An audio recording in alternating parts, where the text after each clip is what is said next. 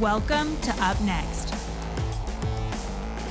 I'm Gabrielle, millennial author and entrepreneur. Each week, I bring to next generation leaders and millennial game changers to inspire you to change your world. Let's see what's next. Welcome back, UpNexters. It's Gabrielle again here. This week, I am super stoked to be talking to Ursula Lauriston, who is not only the founder, but also the editor-in-chief of Capital Standard. Capital Standard is an amazing online magazine geared towards young professionals and up-and-coming leaders in the Washington, D.C. area. She's here to talk about her journey into entrepreneurship and what that means for her now as a leader of our generation. I think you're going to get a lot out of it. Ursula, thanks so much for joining us. Woo! I'm happy to be here. I think that's the most excited anyone has ever been to be on this show. I mean, that was such a great intro. So I was like, man, this sounds really great. So I was excited about it. I forgot your walkout music. So next time. Ursula, tell us about your story. Where did the idea come from to start Capital Standard? How did you even think that you were qualified to start this movement that really started as a magazine, but turned into something so much bigger than that? I love that you call it a movement. But I think, when I was in high school, a teacher told me that I'm a really great writer, and I started writing for the school newspaper. And then I went to college. I wrote for the paper again. I was editor of the magazine, and it's always something that I've really loved. And then, magazines get such a bad rap in terms of business startups these days. People say they're not making any money, but they must be, since people are constantly creating new magazines. But I had this nagging feeling, just something, in my gut telling me start a magazine. And it started when I had been in Washington for about 3 years, and I was working at the State Department as a writer. And not to say that I didn't do a whole lot of work, but I had a lot of time on my hands just because the assignments that I would get would take maybe an hour, and I had 3 or 4 days to do them. So I was like, I really want to start working on something. And all the interns that I had at the State Department just seemed, they most likely just finished a grad program. They're most likely new to DC, and they just seemed like they didn't understand what type of resources were out here in Washington. And I wanted to create something that was beautiful, that was interesting, and that was geared towards helping young professionals find resources, find that professional development that they're looking for, and kind of lead that lifestyle in Washington that we all want. And again, I thought to myself, nobody's going to want this. Everyone's already doing it. Why even do it? But really, I felt like I had to do this. I don't know if you've ever had that feeling, like I need to do this or I'll die or this feeling won't go away. And so while I was working at the State Department, I started capitalstandard.com. And I'll let you know this, that I created the website and I left it there for almost a year. I didn't do anything with it. But I just felt like I had to do this. And so I was like, fine, I did it. Now, nagging feeling, leave me alone. But that was how it all started. And then after being at the State Department, I was a contractor. They decided not to renew my contract. So I had time on my hands while I was looking for a new gig. And I thought, let me do this Capital Standard thing, since it's something I love to do anyway. I just didn't take it really seriously. And then wouldn't you know it, I made money. I was like, whoa, this thing can make money. And then that's when I really started to focus on the possibilities of running a digital publication in this environment and in this city. I love that so much. It's that aha moment of, wait, I could actually do this for a living. Yeah. Like something you love. I think a lot of times we think of hobbies as something that's kind of off to the side, but I like to differentiate, a hobby from your purpose, and that a hobby is something that you love to do, but you may not necessarily be good at it, and you may not necessarily be able to make money at it. But you find that kind of purpose trifecta when you find something that you are super passionate about, you are good at it, and you can make money at it. And you found that. I think it's great that you called it a purpose, because just because something's your purpose doesn't mean you might be good at it from the start, but you can certainly do it.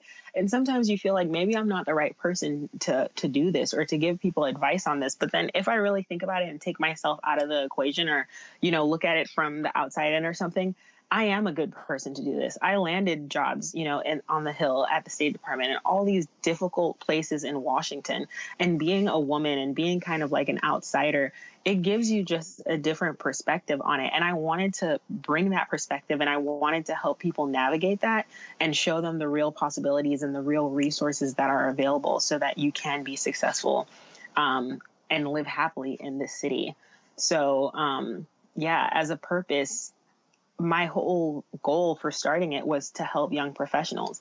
And as I've gone through this journey, sometimes my focus will change. Sometimes I'll say to myself, I've put so much into this. I've put so much money, so much time, so many long nights. I need to start focusing on making money, or I need to start focusing on this or that. When I get back to the reason I wanted to do this in the first place, it helps me re-energize. Because focusing on money, focusing on all these things, they're kind of sometimes can be a drag. But when you focus on your purpose, it pulls you instead of, dragging you along and sucking your energy. It's like, this is something I'm going to do anyway. This is something I love to do anyway. This is how I give back. And when you're pulled, instead of you pushing yourself, you're way better able to keep going, because this entrepreneurship thing is a long haul. And so, oh yeah, I can absolutely relate to that. It's funny, especially at the beginning, you have those doubts of, am I qualified? Should I be doing this? What was I thinking? What is everyone going to say if I fail? There's those nagging feelings that constantly push you down. So how were you able to overcome? You went from, working for the State Department to then, having an opportunity to then grow it. What was that transition period like for you? What were some of the biggest struggles that you had growing a magazine? I don't even know where to begin, because the struggle is so real. Like, the struggles aren't as much now, but when I first started this and I had just, I'm transitioning out of the State Department, I'm looking for a new gig, and I'm doing this entrepreneurship thing, I was like, it was probably the darkest and hardest moment of my life. And I was about to leave DC, and I didn't think we'd even be talking about this, but this is a perfect moment to talk about this testimony, which is what I call it. I was about to leave DC, and I'm a member of the National Community Church here in Washington, and I go to their Barracks Row campus. They're a huge church, and they have like 8 locations in this city. And I had packed up my things, and I had a boyfriend at the time who's my husband now. And, he's upset. He's like, don't leave. But I was like, I have to do what I have to do. My parents were like, how are you living out here in the city? Pack your stuff up now and come home. And I had to savings, but I was like, quickly burning through them. And I literally had all my stuff packed up out of my apartment that I had been living in for years. And I loved that apartment. And I went to church that Sunday, and I ran into a friend, and she said, Ursula, what are you doing next weekend? And I said, it's funny. And she's the only person who I would have given that honest answer to. And I said, I'm moving back to Massachusetts. And straight face, she said to me, no, you're not. I'm going to find you a place to live. Wow. And I thought, this is hilarious because how are you going to find me a place to live? Who does that? Anyway, literally 2 weeks later, she's like, hold on, don't go. Literally 2 weeks later, she had found me a house in Eastern Market, beautiful house. They had a room available for me to stay in as long as I needed. And I stayed in that room for about 6 months. And they worked with, it was a house of, God-fearing women. And they worked with me. They're like, hey, Ursula, whatever you need, if you can start paying next month, great. If not, great. And whatever you can start paying, that's fine. So I eventually worked up to paying them the full rent, but I probably only paid the full rent like the last 6 months. And then by the end of it, I had already found like a new gig, and I was already doing other things. But being in that house, having that moment in church where someone was like, hey, I'm going to find you a place to live, it just reminded me that God has a place, God has a plan, and his plan's better than mine. My husband wanted me to stay, and he said, you need to stay here. This is where you belong. But I didn't believe it. And if I had left, I would have missed out on an incredible marriage. I would have missed out on opportunities that I'm enjoying now. And I would have missed out on God's favor. Like, just the fact that someone found a house for me to live in. I didn't tell anybody that I was leaving, only Kyle, my husband. And then just like that, God opens a door and makes a way. And that's literally why I'm still here. And every time I'm down, I say to myself, I'm supposed to be here. I'm supposed to be doing this. This is what I'm being pulled to do. And there's a reason. That's so powerful. But I learned a lot of lessons during that time. And it was hard, but things are hard and things take longer than we think they're going to take. We think it'll take a year. It might take 5. It might take 10. But you have to keep going. It's so true. That idea of wanting to fulfill all of the ideas and desires in our own heart.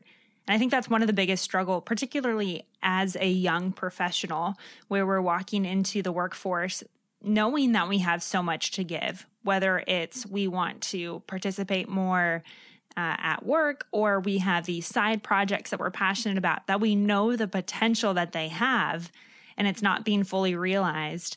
And that's been my own personal journey, is realizing that God is the God of process. And as much as I hate that word and I hate how long it takes, he's not worried about it. Yeah. He's outside of space and time, and he's like, exactly, I got this. I'm not worried about it. And we're being refined, like there are some things that, thank God, I haven't been in front of a major client and there's hundreds of thousands of dollars on the table, because if I react how I have with smaller projects, then I'd never make it. So it's like the things that I've learned, about business, about, doing good and putting good out there, and you'll get it back, and putting it out there, whether you're going to get it or not, because I'm sure people have burned you along, the road. People have burned me too. It's just what happens sometimes, but I cannot put that forward. Moving forward in my business, I have to always put my best foot forward, put the interest of the magazine and our purpose and our vision forward, and make sure that no matter what anyone else does, I make sure I do good business practices, and I make sure that I'm a good person in these deals that I want to make with people, because you'll get that stuff back. But this is the stuff that I've learned. Like when I try to cut corners, when I try to squeeze a little bit more out of it, when I try to aim for something other than what my vision was originally, I always lose. And so I've learned over and over again, it's not that complicated, Ursula. You learned this lesson already. Focus on the goal, focus on the mission, be good to people, do well, don't give up. And those things always work in my favor. Yeah, it's so true. It's the most simple principles that our parents are usually the ones teaching us when we're young. And I think somewhere along the way, whether it's through college or as we're just starting out, that we think, I've got this, I can figure it out. I'll do it differently. But really, when it comes down to it, it's a lack of trust, right? It's a lack of trust in God. It's a lack of trust in what He's called us to. Yeah, and it's a lack of trust even in ourselves, of knowing that He who is in us is able to overcome, rather than just saying it's okay.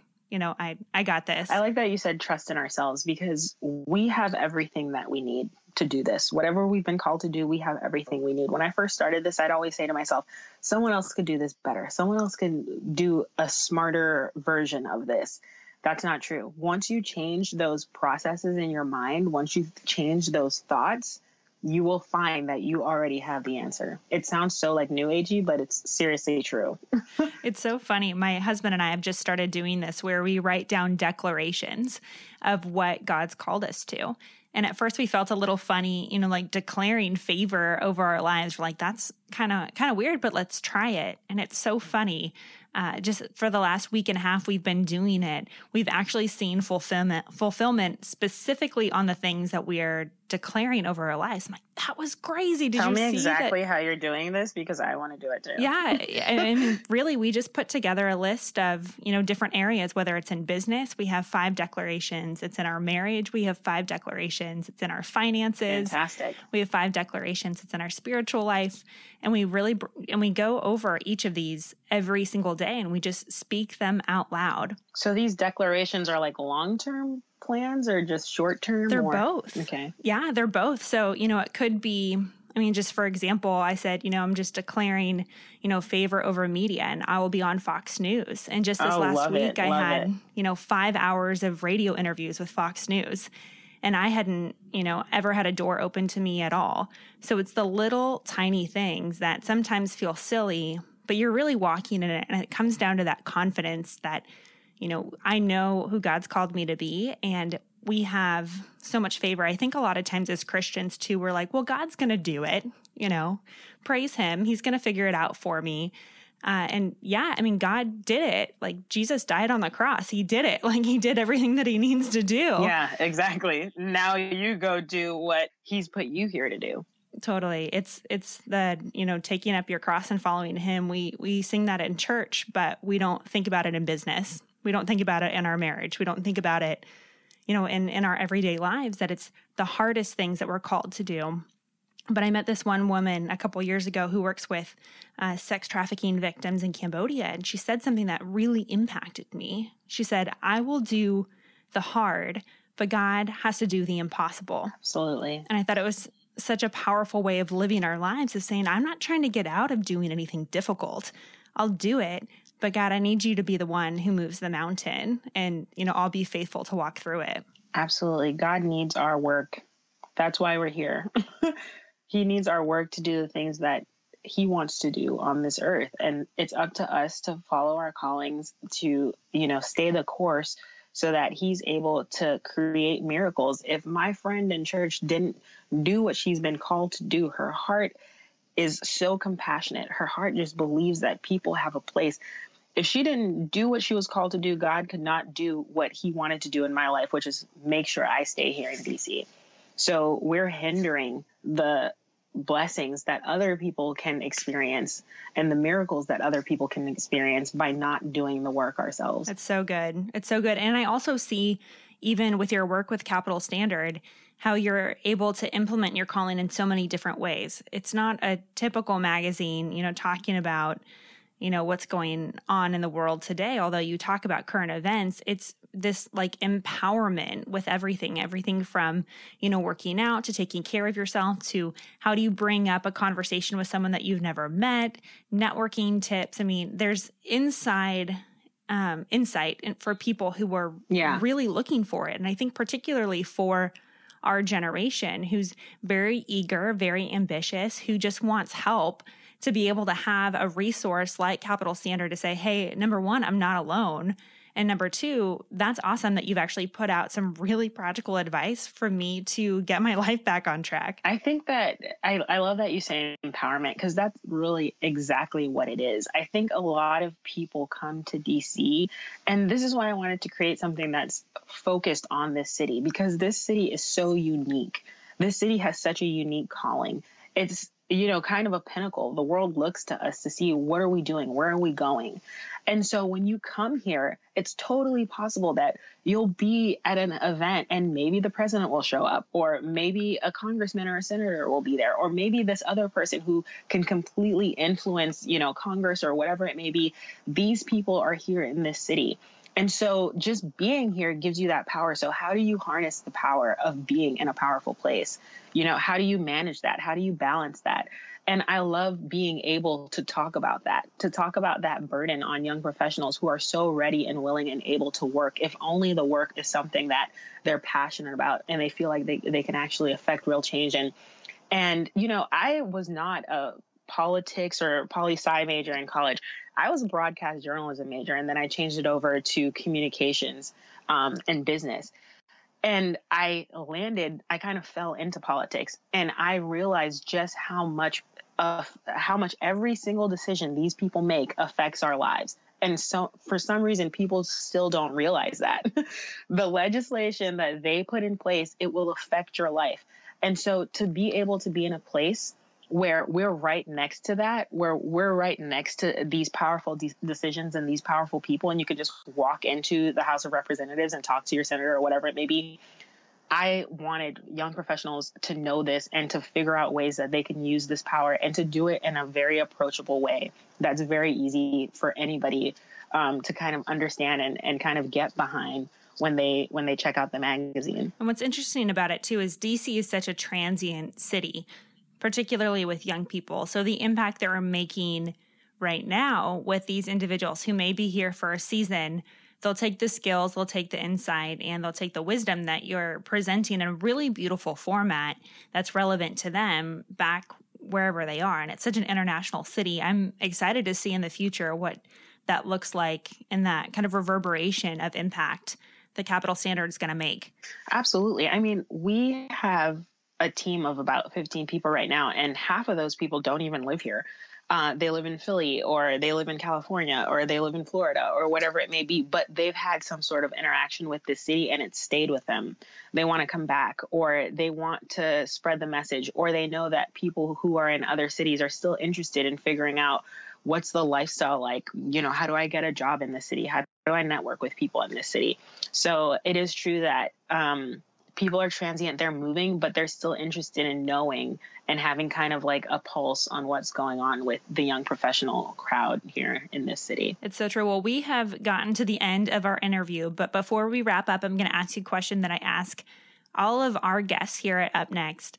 And it's this: if the 12-year-old version of you were to meet you today and see what you're doing here at Capital Standard, what would she think about it? The 12-year-old version of me?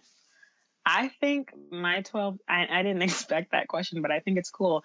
I think my 12-year-old version would say that this is super cool, that this is something that you wanted to do, that it's your dream and you're following your dream. And I'd tell the 12-year-old me, always follow your dream. And then I could look up at my older version and say, you're doing that, and that's super cool. That's cool. It's super impactful.